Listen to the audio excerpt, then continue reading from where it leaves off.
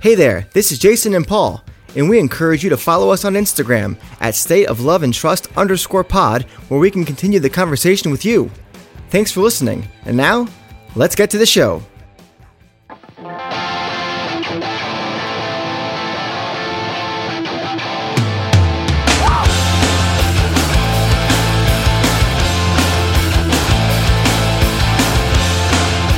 Welcome everyone to another episode of The State of Love and Trust. It's a Pearl Jam podcast, and I'm one of your two hosts, Jason Carapesi, and alongside me, as always, is Paul Gillieri. Paul, here we are. We're exhausted. We're dads, and we're powering through to get the people what they want, and that is... nobody's interested in our complaints. No, but we're powering through, and we're going to talk about what the people want to know about in the Pearl Jam universe. And this week, that is, should Backspacer exist?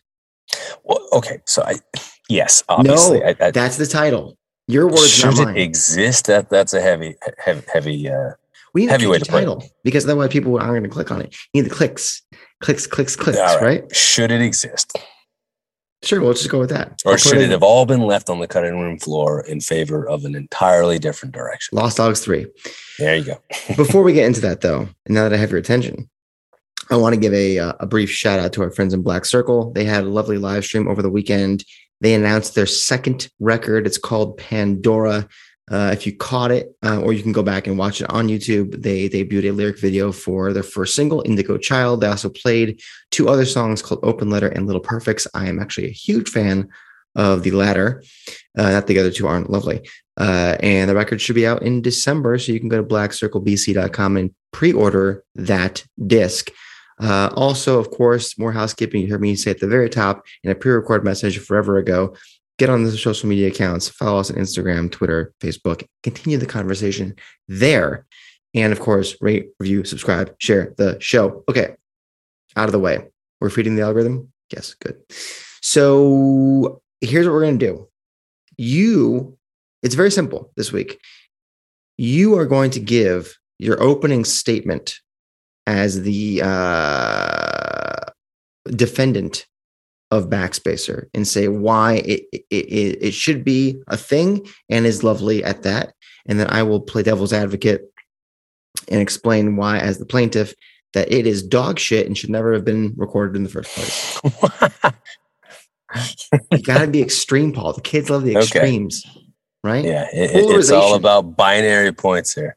Binary, black and white. Yep. 0, 1, 1, 1, 0. Okay. All right, Paul. Here we are. So Backspacer came out 2009. Oh my God, that's forever ago. I remember those Gibson Amphitheater shows like it was yesterday. Tell me why Backspacer should exist and is a good album. Go, sir. So I think a compelling argument can be made that Backspacer is the first true reset in the band's career. I know a lot of people feel that way about Binaural. Some have made that argument about Yield or even No Code. Mm-hmm. A lot of folks have made that argument about Avocado. I don't think any of those albums represent the type of reset that Backspacer does.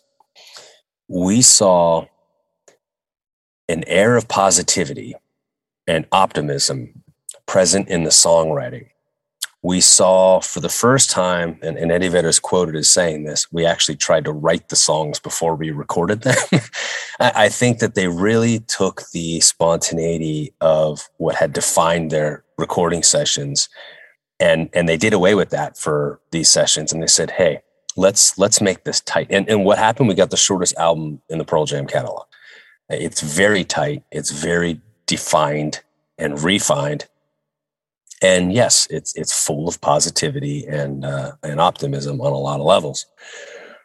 But more than that, I think what it allowed the band to do was show a prism to listeners that reflected elements of them as people that we ordinarily never would have otherwise seen, because we're so used to seeing each member of the band through the lens of the music that they make. And the music up until this point that they had made as a band had been largely Well, let's put it this way. There was a degree of continuity through, I think, every one of their albums. There was a lot of introspection and a lot of social commentary, angst. This album seemed to really pivot, and it pivoted in a way that just, we saw a humanity in them that I don't think we had seen before, because it wasn't so aggrieved. They allowed themselves to be happy, and they were okay with that. Stone is on record as saying a few times that The End is one of the most beautiful things that Eddie had ever written before. And yes, there's a melancholy to that song, but at the same time, when you listen to that song, there's a beauty in its reflection on life. It's not just looking back and being sad and lamenting a life wasted, which really defined a lot of the reflection found on Avocado. This album, I think, even when it does take a turn like that with a song like Johnny Guitar, when we get a song like Force of Nature, I mean, there's something playful about it. There's an aura of playfulness, and the experimentalism in the tracks is so tightly woven, it really does border on pop. And they were okay with that. Everything from the graphic presentation of the album to the compositions themselves, I think really seems to echo those ideas. And much of this album to me seems like a conversation that they're having with themselves, but it's not a conversation rooted in doubt and the need for validation or the need to question. It was very much just being okay with the reality and the existence that they were faced with at that point in time. Now, if you want to point to the political evolution that we saw, well, maybe that's the wrong word, but the 2008 transferring of power that we saw, perhaps given their political leanings, that provided them with the optimism and hope that they needed to produce a record like this.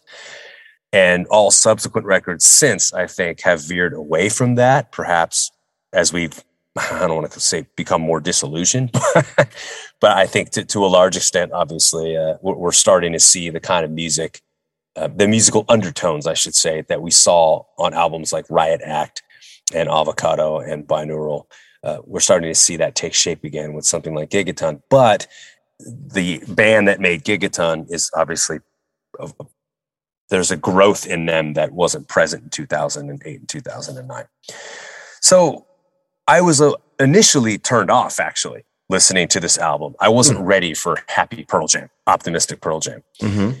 But the more and more I think about this album, the more and more I grow to appreciate it. And I find it to be more welcoming as an album. I think that there is a place for an album like Backspacer. It's arguably one of the more necessary additions to the catalog. I think that Pearl Jam runs the risk of being remembered as somewhat one note without an album like this. And it's a groovy album. There's a lot of pop to it. I recognize that. And that's not for everybody. I completely understand that. However, I think that this is the type of album that when you go see a Pearl Jam show, and to be honest with you, the first handful of Pearl Jam shows you and I ever saw together were on this tour. And there was something exciting about seeing a string quartet behind Eddie Vedder. You know what I mean? We saw some really, really interesting things come out of those sessions, and that stuff transferred well live. So, looking back on it now, I think that it was a brand new approach, and it should be remembered as a pivotal album in the band's career. And I think in some ways a redefining one. I think it allowed them to make the kind of music that we hear today, because a lot of what we hear today is somewhat of a blend between those two positions. They don't feel so landlocked into the type of sound that they had before. Or I keep saying sound. It's not so much sound as much as it is the positions by which their music was being informed. I think that it brought in the spectrum enough, and it allowed them to allow influences into their music that I'm not so sure they would have been keen on before. And so for that, I think we owe a debt of gratitude to Backspacer. That was lovely. Yeah. It's also dead wrong. Let me tell you, Utes, how it's going to be, okay? Here's the thing with the Backspacer. There is a 36, 38. It's all that you got. That's all your money got you was less than not a lot of 37 minutes of music. So your dollar per note is not great. The biggest red flag after that is the band's admission, as you pointed out, that the more optimistic lyrics were in reaction to the election of Barack Obama. I get it. But also, come on. We have the advantage of perspective now that the Obama years are behind us, but it wasn't all rose petals and daffodils, my friend. You know, not everything that come out of those 8 years was something to be happy about. I get, you know, after 8 years of Bush, even they must have been tired of feeling hopeless and embarrassed having him as a president. Riot Act, as you said, Pearl Jam, as you said, definitely spoke to those emotions more.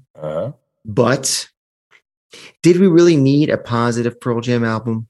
Is that their wheelhouse? No, it's not. They succeed when they're angry, they feel aggrieved, and have some reason to react for those who cannot. And where is that in this record? A fictional womanizer? Figuring out, quote unquote, which side of precipitation that you're on. Good evening in Italian? Come on. What the fuck is going on here? This is nonsense. Sure, there are moments of Pearl Jam in their wheelhouse with songs like The End, as you mentioned, Speed of Sound. But how can I rock if you're telling me there's something exciting to live for? Come on. I need to feel like you're commiserating with me. And again, not even 37 minutes. I barely have time to get warmed up before it's over. And I couldn't have this couldn't it just been like an EP of like the half of the album that lives close enough to the Pearl Jam's wheelhouse and the rest could be on the cutting room floor? I mean, how many songs fade out, by the way? Too many fade out songs. Jesus. So for me, I mean, that's the argument right there, that this is just an unnecessary trope for the Pearl Jam catalog. Well, perhaps so, but it's worth considering this. How did I do? You did well. I really tried to think nail you that. Perfectly articulated the general fan consensus from those who did not receive the album well. Yes. I think if you too short, are a fan, too poppy, too concise. Yeah, if you didn't like Pearl Jam with that album, and that hasn't changed, I would imagine that you got a resounding applause for that argument. That said, I can't help but wonder, you talked about the wheelhouse, right? There is an expanding of the band's sound that we've been watching unfold now for a while. And that wheelhouse seems to be expanding with it, first and foremost. Moreover, I do believe that if how many decades can you make the same kind of record? Well, I think how many things don't change, or there's more evidence to compound a problem. Do you think that there's just this subconscious association that certain fans make with Pearl Jam and it's the concept of brooding, the emotion of brooding? And, yes. And that however, in the absence of that, it just doesn't feel like Pearl Jam, and therefore there's a resistance to it, like it rings false, or it's like Garth Brooks trying to what was that, the identity that he had? Remember that album that came out? Yeah, where it was like a pseudonym that he came up with. Anyway, I don't get that vibe from this album. It didn't feel to me like Pearl Jam trying to be something that they're not. It felt to me like Pearl Jam exploring something that they very much felt was genuine at the time. Now, I will say to you that I think, musically speaking, there is plenty here to support what you're saying. I think that the concise arrangements, writing things before they got into the Jim Henson studios, with Brendan O'Brien. First time he produced anything for them since Yield. There was the band let Brendan edit stuff, as in like say, hey, I think this song would be better served if you took out this, that, and the other thing, or moved this thing around. And they were open to it. Whereas they admitted before, when he offered that, maybe on Verses or something like that, they'd be like, no, fuck you. We're doing it the way we want to do it. And perhaps they got too comfortable with that. I mean, there's an argument to be made that, that's the reason why Load and Reload didn't work for Metallica, because they were working with Bob Rock so often, even into Saint Anger, that's like, well, they got too comfortable. They got complacent. Maybe you could make the same argument there. I don't know that I would agree necessarily, but I see that argument. For me, the biggest red flag, though, are the lyrical compositions. I don't think, and now I'm coming back to be my actual self here, not the not the avatar I was playing. The thing with this record is, I don't know if I have a problem with them being positive. Okay. I think the problem is that and really Ed, because he's the one that wrote, I think, every lyric on this record. Let's just double check. Yep. Every single one. And he was trying to come up with things to write about. So he to come up, listen, we've spoken about Johnny Guitar before. I actually said that I think that it was an interesting story to tell, but at the same time, it's based on a record. And he comes up with this story by looking at an album he sees in a bathroom wall. It's like, you didn't have any other stories kind of in you that were positive. If you want to talk about the positivity going into the Obama years, there are songs on No Code that you have celebrated that were written under far less substantial circumstances. Like what? Okay, Red Mosquito. How about Smile? How about Black, Red, Yellow? There are a few tracks from those sessions that Black, Red, Yellow is silly. I love it. Sure, but I'm just are those are two songs, three songs? That's my point, though. I think Smile and what's that one you mentioned? Red Mosquito. I think those are far more clever and deeper than you're making it out to be. And I think you know that. We are trying to say that to I do. This is not a mea culpa for Johnny Guitar, which is arguably my least favorite track on the album. As an example, though, because I think there's some other songs in the record too that it's like, the first two songs I actually enjoy. Going to See My Friend and Got Some, from a musical standpoint, they're kind of fun, they're punchy, they're quick. But Ed has admitted that Gonna See My Friend is about going to see a friend to tell them to not do drugs, and then the second song is about going to see a friend about a drug, but the drug is a good rock song. Are you fucking kidding me? Honestly, a good rock song is the drug? I don't think those are shining examples on the album. To me, Force of Nature. I'm just saying, if there's 12 songs in the record, and I've already pointed out like 4 or 5 of them that are wastes of time. Okay, well, I wouldn't say they're wastes of time, but I mean, I don't know. I just think that this. I like when the band. No, this is good. I like when the band pushes themselves, and I felt like in this regard, while I didn't appreciate it at the time, I now look on it that there's a tastefulness to it. It's very tight. It's tightly woven, but there's a tasteful approach to these compositions, probably because there was so much focus and emphasis on fully composing them before they recorded them, as opposed to coming in and just kind of letting some of that process be organic. Now, sure, but that isn't the question. I'm not arguing that Backspacer is a better album than Fill in the Blank.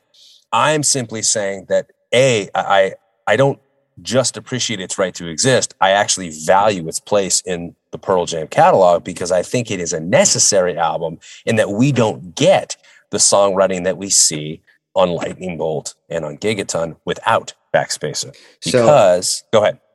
No. So I agree with all of that, but it also runs parallel to my argument that you could do all that musically and still write better lyrics. There are some really amazing lyrics on Backspacer. There are, but and I acknowledge that. Amongst the Waves, The End, Just Breathe, Unthought Known, Speed of Sound, all Force of Nature. I mean, that's half the record. That fantastic lyrics. I would agree with that.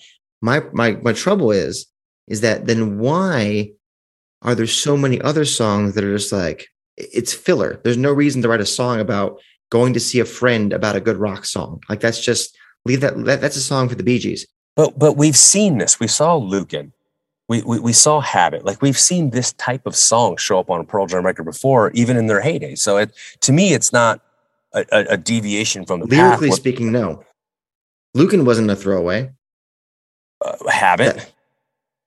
No, that was about a friend who was in addiction. Okay, but is Habit so much more lyrically superior than Got Some? I mean, it's not Olay here we're talking about. Oh God, no, man, fuck me, Olay. No, okay, so maybe it's not so much the actual lines themselves, but the stories the lines are saying. My point about, you know what I'm saying? Like we're talking about like this is like let the records play status. So like, oh, cool, you like it. Like so. Your point about here's you go. So your most overrated song on Vitalogy, "Spin the Black Circle." What is it? It's a silly song about loving records. This is a prime example. They've done it before. I think part of the reason, and I said this at the time, that I felt that it was an overrated song is because it was in the Grammy conversation, and I didn't think of all the songs on. I mean, come on, I'm not saying it's a bad song, but of all the songs that are there, and if I'm being frank, I think part of the reason the song garnered that type of fanfare at the time was because there was the misconception that it had to do with heroin.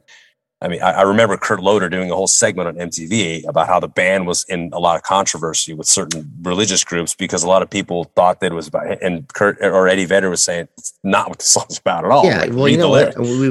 We've all known that those people can fuck themselves, and so can Kurt Loder. But we're staying on topic here. Backspacer, the boys are more mature. They've learned. Is there? I guess what I'm trying to say is, I let concise compositions, cool. You want to be positive, cool. You want to mine some new territory and not be so brooding, cool.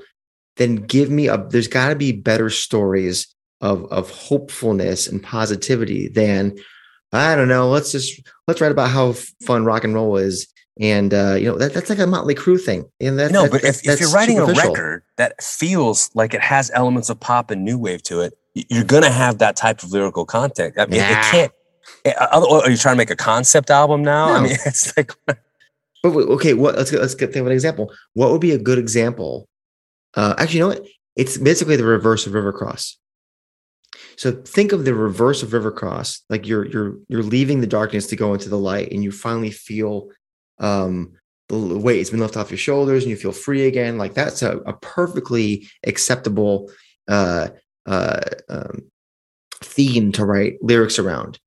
And you would think if they're writing in that kind of world or are in that mindset entering the recording sessions, surely Ed would have thought of some sort of lyrical content to fit that theme and put it in a song instead of, hey, I got to pull up these lyrics because this is, here we go.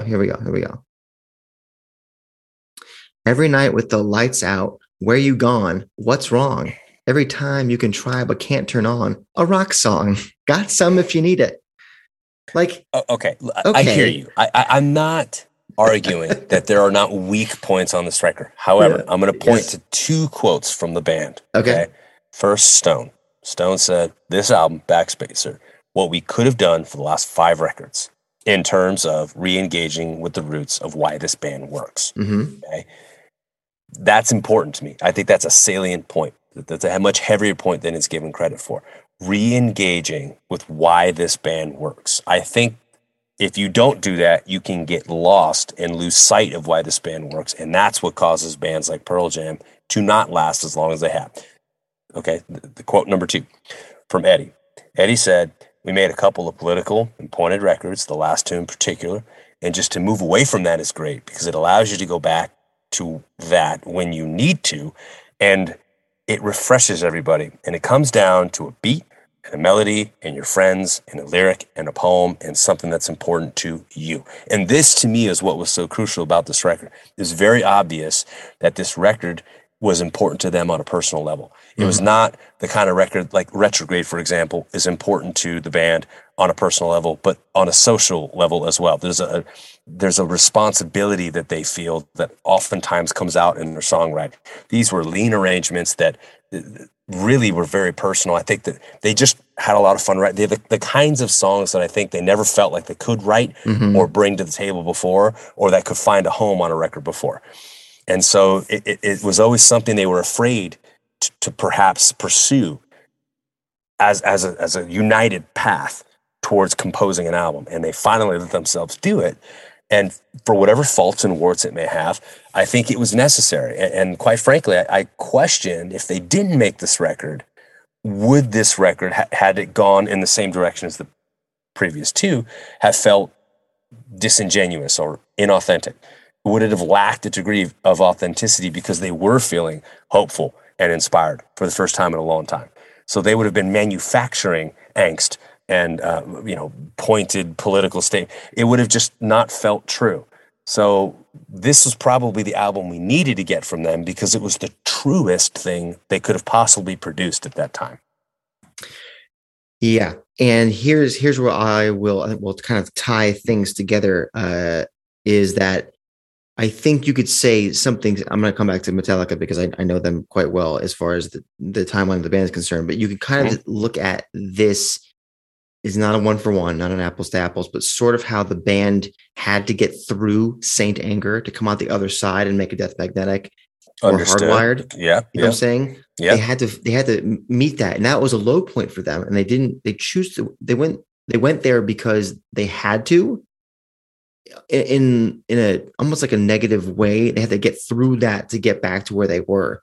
Whereas this was a hopeful, optimistic choice to tighten things up that would allow them to balance and come through the other side and be able to do those other things again, as we mentioned with parts of Lightning Bolt and Gigaton. Yeah. So,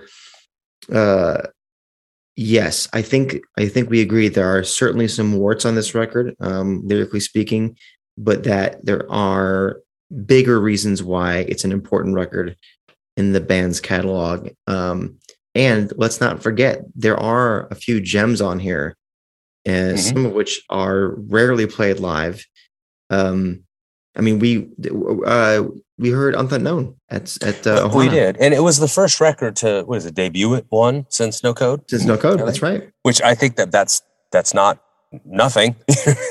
I mean, I think it helps that you had a pretty strong, at least musically sounding single in the Fixer. It kind of got people's attention. Sure. It was pretty poppy. It had the whole Target, the release, campaign, and I think before that, I guess Roller Suicide was a pretty up-tempo, poppy, hooky single as well.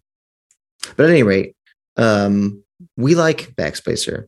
It may not be the top of the heap of the catalog, but it has a very strong purpose. We both feel, yes. Mm-hmm. So don't let my devil's advocating. Oh my God! There you go. This is how tired we are. As I can't speak words. I know. But you did a fine job with that role tonight. Yeah, thank you. So there you go. What do you guys think? It's fun to play the bad guy. We should have switched roles. Next time, I'm really good at it, by the way. To ask my wife about the kids. I am the bad cop like 85% of the time. It's a real treat. Anybody else out there like that? Who else out there has kids and they're the bad person all the time? Or dearly all the time? Anyways, you guys tell me online. All right, there it is. That's a kind of a condensed for or against Backspacer, and it felt necessary to do it for this particular album because it's kind of one of those that kind of it is a kind of a that's not polarizing, but it kind of is in the catalog. So let us know what you think. Where do you stand? Either side, somewhere in the middle, probably in the middle somewhere, yeah. And we will move on to our lyric of the week.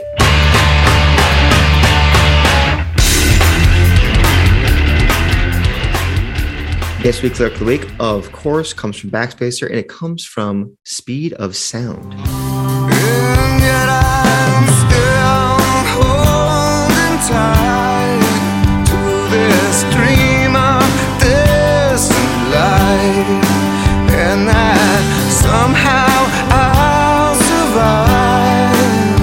But this night has been a long one, waiting on a sun that just don't come. Okay, Paul. Speed of Sound, back of the catalog, back of the record. It's a rare one. What do you think? I think it's an underrated gem on this record. I love the sound of this. The way it was produced is beautiful, especially that beautiful harmonized 50s kind of melody. That I guess we can call it a solo.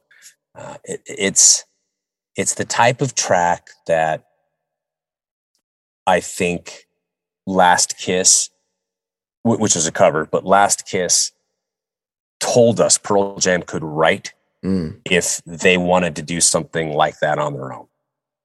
It really does have that feeling to it. I love that cool descending intro. It just feels like something like a flamenco guitar intro. There's so many parts and elements to this song that I think hold such high levels of charm. It's such a tasteful, charming track on so many levels. Now, lyrically, you cited this particular passage here. So you take a look at it here, and he says, "I'm still holding tight to this dream of distant light, and that somehow I'll survive. But this night has been a long one, waiting on a sun that just don't come." It's just great songwriting. It really, really is.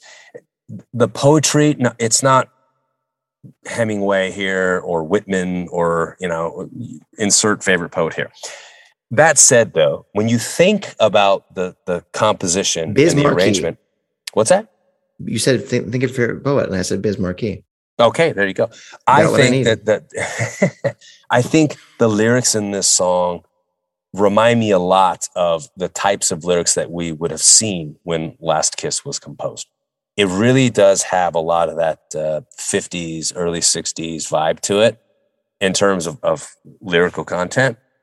And I think Eddie nails it here. I think he really, really does. And there's something about this feeling of holding on to something and knowing how hard this is, what you're going through.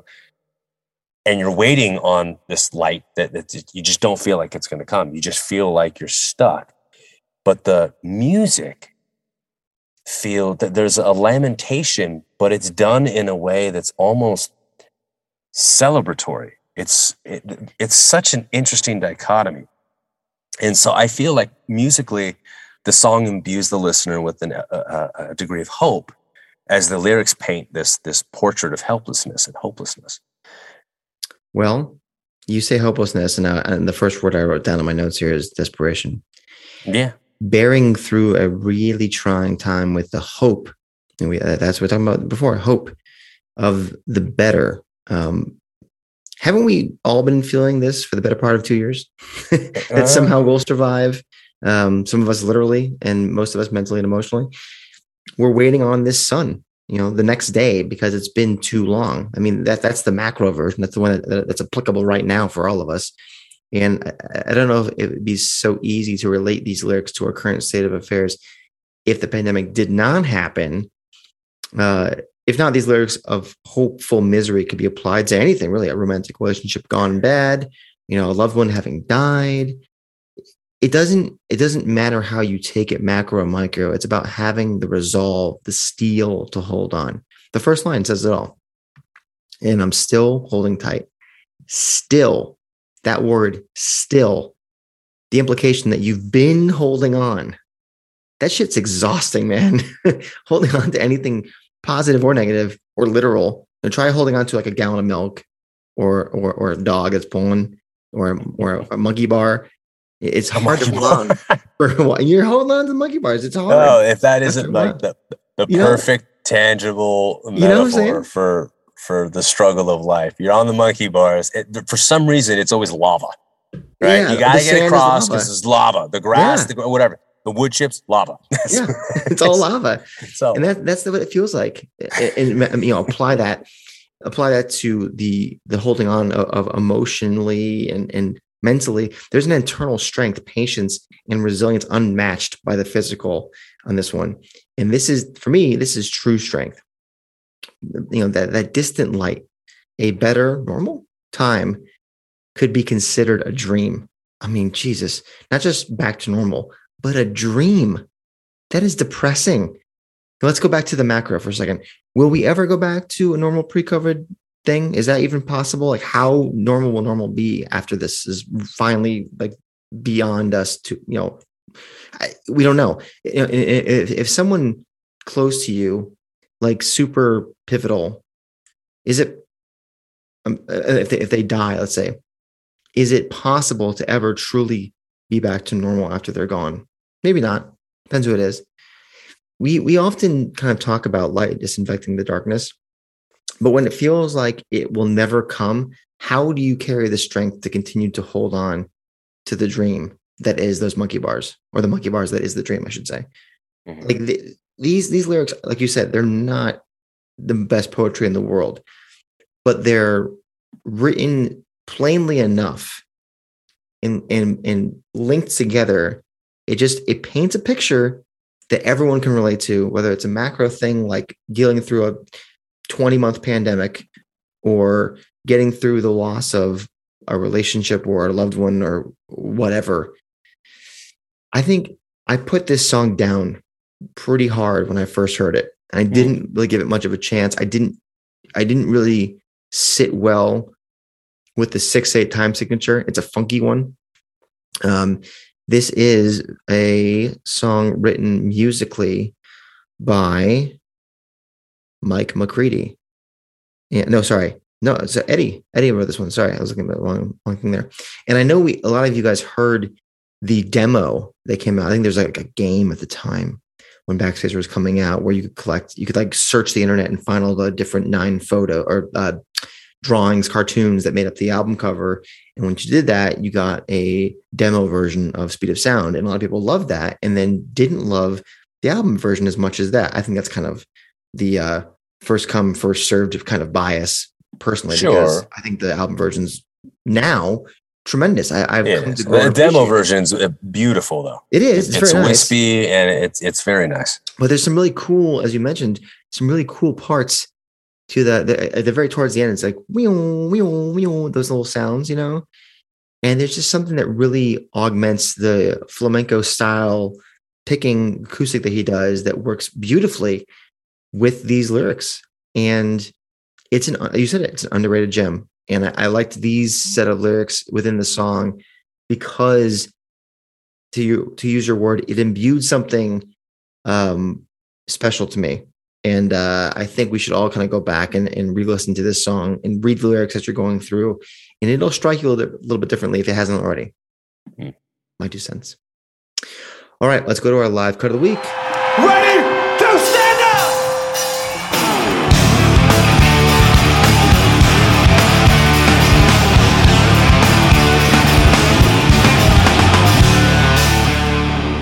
Live cut of Speed of Sound going back to, we're 12 years ago now, 10, 11 years ago, something like that. Where are we going?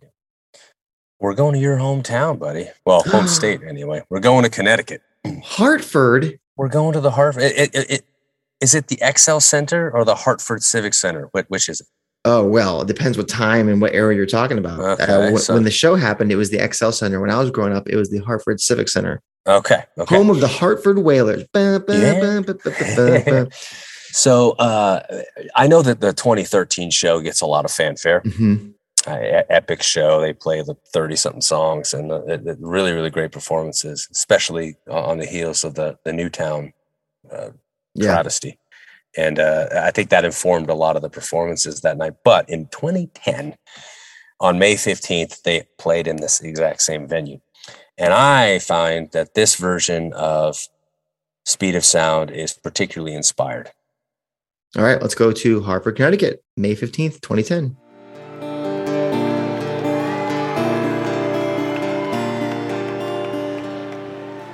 Yesterday's how quick they change, all lost and long gone now.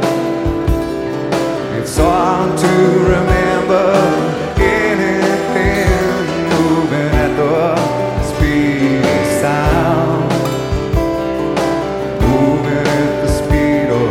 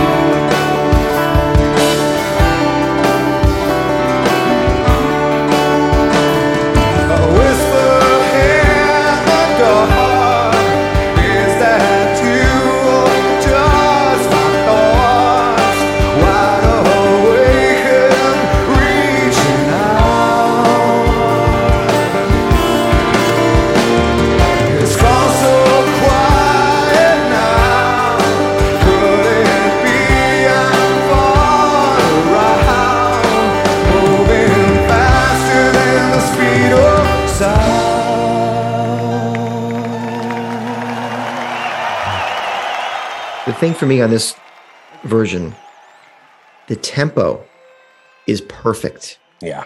When you have a funky time signature, you have to, it doesn't always work in certain speeds. And they got the tempo right. This song has only been played 7 times total. So you didn't have to go through a lot of versions to pick up this one. No, you don't. But what's interesting, when you mentioned flamenco before, it reminded me of how strong in the mix that is in this one. So if you prefer that demo version that's really thick or heavy, I should say, on the acoustic guitar that it's playing, then you will really like this one. I think too that it's like a harmonized solo that they do. The 2 guitars, it really stands out here. You mentioned how thick it was at the beginning. I get the same vibe there as well. It's just for a record that is hallmarked by its tight arrangements and recording and composition, this just felt like a wonderfully tight rendition of, I think, a beautiful song. And to your point, there's not a lot to choose from. And I think this one, of the ones we do have to choose from, stands out the most. It says something when you can have a song that's quite short. It's 3.5 minutes, something like that. But it feels pop song length. Yeah. It's not about the length necessarily, but it does feel big. Yeah. So to have a song feel big on a tight record, that's pretty cool. And it comes across here in this performance. There you go. There's a little taste of Backspacer for you. We haven't hit that record in a while. So no, it's fun to swim in these seas for a bit. Well, yeah. And I'm going to be honest with you. I was thinking all day and yesterday as well about the lyrics that you picked. And the reason is because in my head, I was thinking, a whisper in the dark is that you are just my thoughts. I'm wide awake and reaching out. Can I forgive what I cannot forget and live a lie? I could give it one more try. There are literally, you can take any piece of this song and it's a great set of lyrics. And so I just can't help it. But first of all, a nod of the cap to Eddie on the lyrics of this song. They really do stand out in places. But at the same time, just such a beautiful logical extension of what they were doing with Last Kiss on a lot of levels as well. I could return back to the song a few different times, to be honest with you. So it's which further underscores why Backspacer is a necessary album. My avatar is going to come back for a second. No. Yeah. No. All right, guys, there you go. Another a tight episode for a tight record. How about that? We're not nothing if not consistent. Yeah. Somebody listening is like, these guys are just tired and want to be done. I am tired. They're phoning. No, we're not phoning it. I thought hey, if you felt we were phoning this episode, dial 2. Dial 2. Are you on your phone right now? Just hit the 2 button. Let's see what happens. My phone is a screen. What app should I be in? Never mind. We will see you next week, possibly with another guest that you may have listened to before, talking about a very pivotal album.